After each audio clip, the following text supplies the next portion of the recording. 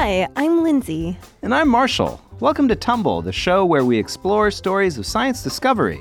Today we're talking about an epic science fair project. Ooh, like a 6-foot-tall baking soda volcano? No. We're talking to National Science Fair winner Ana Humphrey on how to search for new planets while you're still in high school.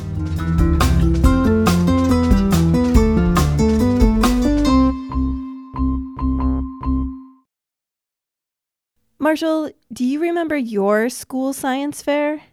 Yeah, I did a psychology experiment on personality where, I handed out a survey, processed data, the whole 9 yards. I did it on a TI-83. What is that? A calculator. Okay. Well, that sounds a lot more complex and sciencey than mine. I wanted to design a new video game, but I had no idea how to do that. So I just drew pictures of what the levels might look like. Well, it's a project. Yeah, I didn't win. But when I grew up and somehow became a science journalist, I found out that at the highest levels of science fair competition, students are doing real, serious scientific research. And for many, it's a way to follow their passions for science from an early age. So there's no real need to wait until you get your PhD. Exactly. And today we're going to talk to the winner of the Regeneron Science Talent Search, a national math and science competition for high school seniors. My name is Ana Humphrey. I'm 18 years old, and I'm from Alexandria, Virginia. Ana won a prize of $250,000 for her winning project. Wow. I mean, that's a lot of money, and not even just for a high schooler.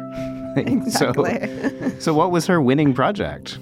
She invented a new way to search for places where there might be yet undiscovered planets outside our solar system. I have found that there could be as many as 560 spaces where we could fit another planet. In other words, Ana has pinpointed 560 places in the universe where astronomers could look to find new planets. Wait, okay. How did she get that number? And, first, I just want to know, how does a regular high school student become a planetary astronomer who finds 560 planet spaces? That's a really good question. Ana's science fair project story starts back here on Earth when she discovered her love for science. It would have been 3rd and 4th grade. I was 10 years old. I learned about this form of coal mining called mountaintop removal. Mountaintop removal? What's that? It's a form of coal mining where they literally blow off the tops of mountains to get to coal. And as little 10-year-old me was absolutely horrified by this. I remember having this moment where I'm like, this is terrible. I've got to do something about this. Ana built a website to educate other kids her age about what this kind of coal mining was doing to the environment and what it was doing to the communities around it.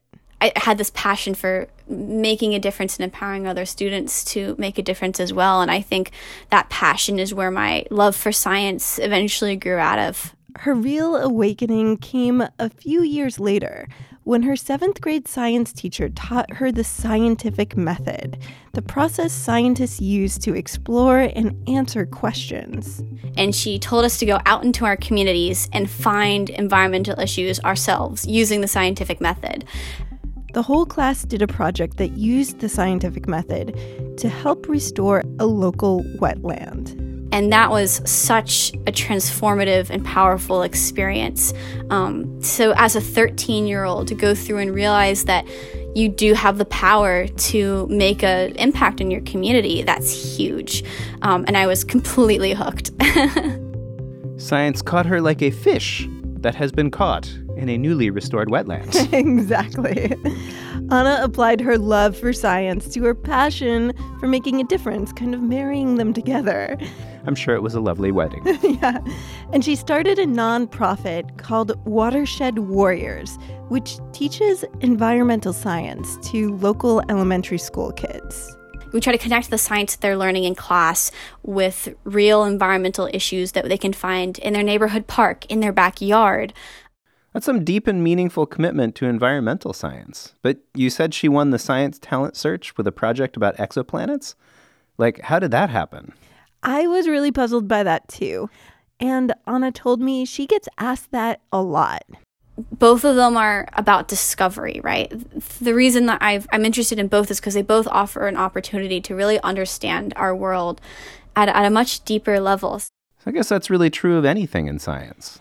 Yeah, science is basically a tool to understand the world. One of the things I really like math, right? They essentially allow me to apply math to understand the world around me. Wait, so how did she use math to find planets? Like, don't you need a big telescope or at least a magnifying glass? In some cases, yes. Ana found her inspiration from mathematically inspired astronomers. I read an article about researchers at Caltech. They had predicted a planet beyond Pluto, essentially using math. These astronomers had noticed that some objects near the edge of our solar system were behaving kind of weirdly. Their orbits or routes around the sun weren't what the astronomers expected. So they built a mathematical model, a computer simulation based on math equations. One of the only things that could really explain these objects that were moving weirdly would be a really big planet. A planet would have enough gravity to pull on the objects and mess up their orbits. Wait, so you're saying that there's like an invisible planet out there and we can only detect it based on what's happening with the objects around it? Yeah, it's called Planet X, and it hasn't been found yet. But earlier astronomers had found Neptune and Pluto using the same method, and that made Ana wonder.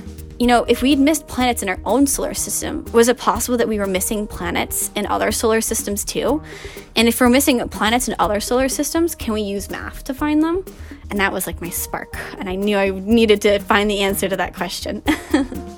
So there's wanting to know whether there are exoplanets we haven't found yet, and there's actually finding them when you're still a high school student. So how did she think she was going to do that? Well, she knew it wasn't going to be easy.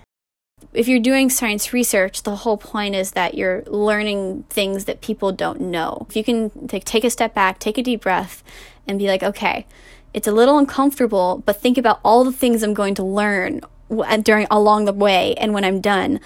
It's like Eye of the Tiger, scientific method version. Boom, boom, boom, boom. Hypothesis. Ana ended up working on this project for more than 3 years. She started building her mathematical model with kind of a test run. She wanted to see if she could predict Mars based on the gravity idea that had been used to predict Planet X. If we forgot that Mars was there, could we use the behaviors of the other planets to figure out that it was there? Okay, so she'd be building her model based on something we already know is true. Yeah, but there was something that Ana had left out of her model.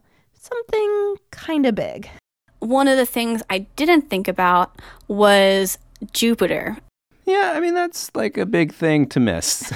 As the biggest planet in our solar system, right next to Mars, it would have a huge influence. But Ana was only thinking about Earth, Venus, Mercury. She took her model to be judged at a big science fair. And the first thing nearly every single judge asked me about was, how does Jupiter impact your data? And I had no idea. To this day, I call it getting Jupitered because I completely didn't think about this big detail. Oh man, that's rough. But I smile and laugh about it now. And you know, you learn from your mistakes. And now whenever I'm going into a presentation or I'm working on my science fair, I think to myself, how can I make sure that I'm not getting Jupitered? Ana didn't let getting Jupitered stop her. Of course not. I changed methods. I realized that particular method probably wasn't going to work. She decided to use a different data set from the Kepler Space Telescope, which orbited around Earth looking for planets around other stars. It had detected over 2,600 planets. What I'm looking for is, do we have enough space in between planets that we know about to fit another planet? So she was looking for places where another planet might be hiding out, undetected. Another Planet X. Exactly. Places where there's enough space that planets wouldn't be spotted by their gravity pulling on other objects. Using the Kepler data, Ana found 560 of these spaces. 560 spaces where you could fit another planet? Like, that's a big sock drawer. Wait, but did Ana really do all of this on her own? Like, it's still a little unbelievable to me that a high school student could be a self-taught planetary astronomer. Ana did do the work on her own, but she had support to make sure she was on the right track. She's especially fortunate to live near a place where a lot of really good astronomers work. So we have the NASA Goddard Space Flight Center nearby, and I've had a mentor there making sure that, everything checks out. A mentor is someone who can give you advice and check in with how you're doing.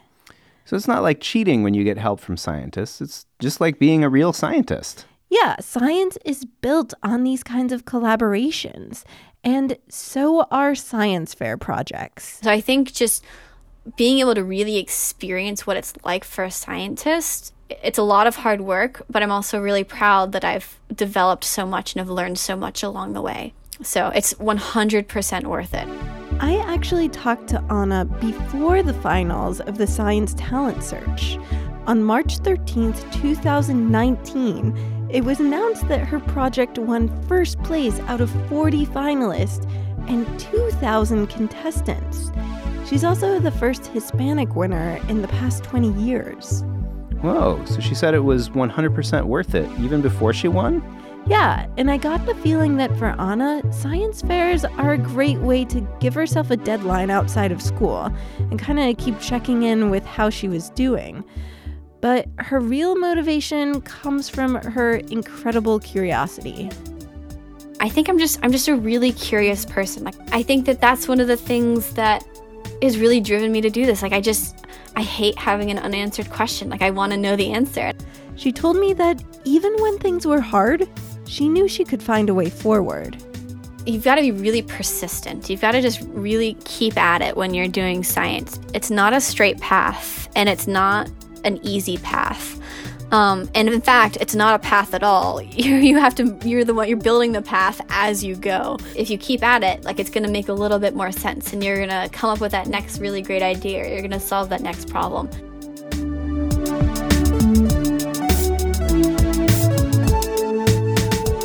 Ana says there's one thing to starting any kind of science research. Well, I think part of the key is finding something that you love. I love thinking about exoplanets. So we want to know, what do you love to think about? What question do you have to know the answer to? And is there a way that science can help you figure it out? Come up with a list of things that you're really into. Then start learning about one of them if you haven't already. It's pretty likely that you'll come up with questions that books, videos, and even podcasts haven't answered yet. And podcasts know everything. At least we do.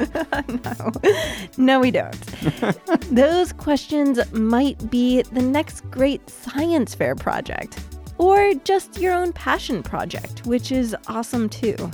Because we all know science isn't about winning, it's about discovery.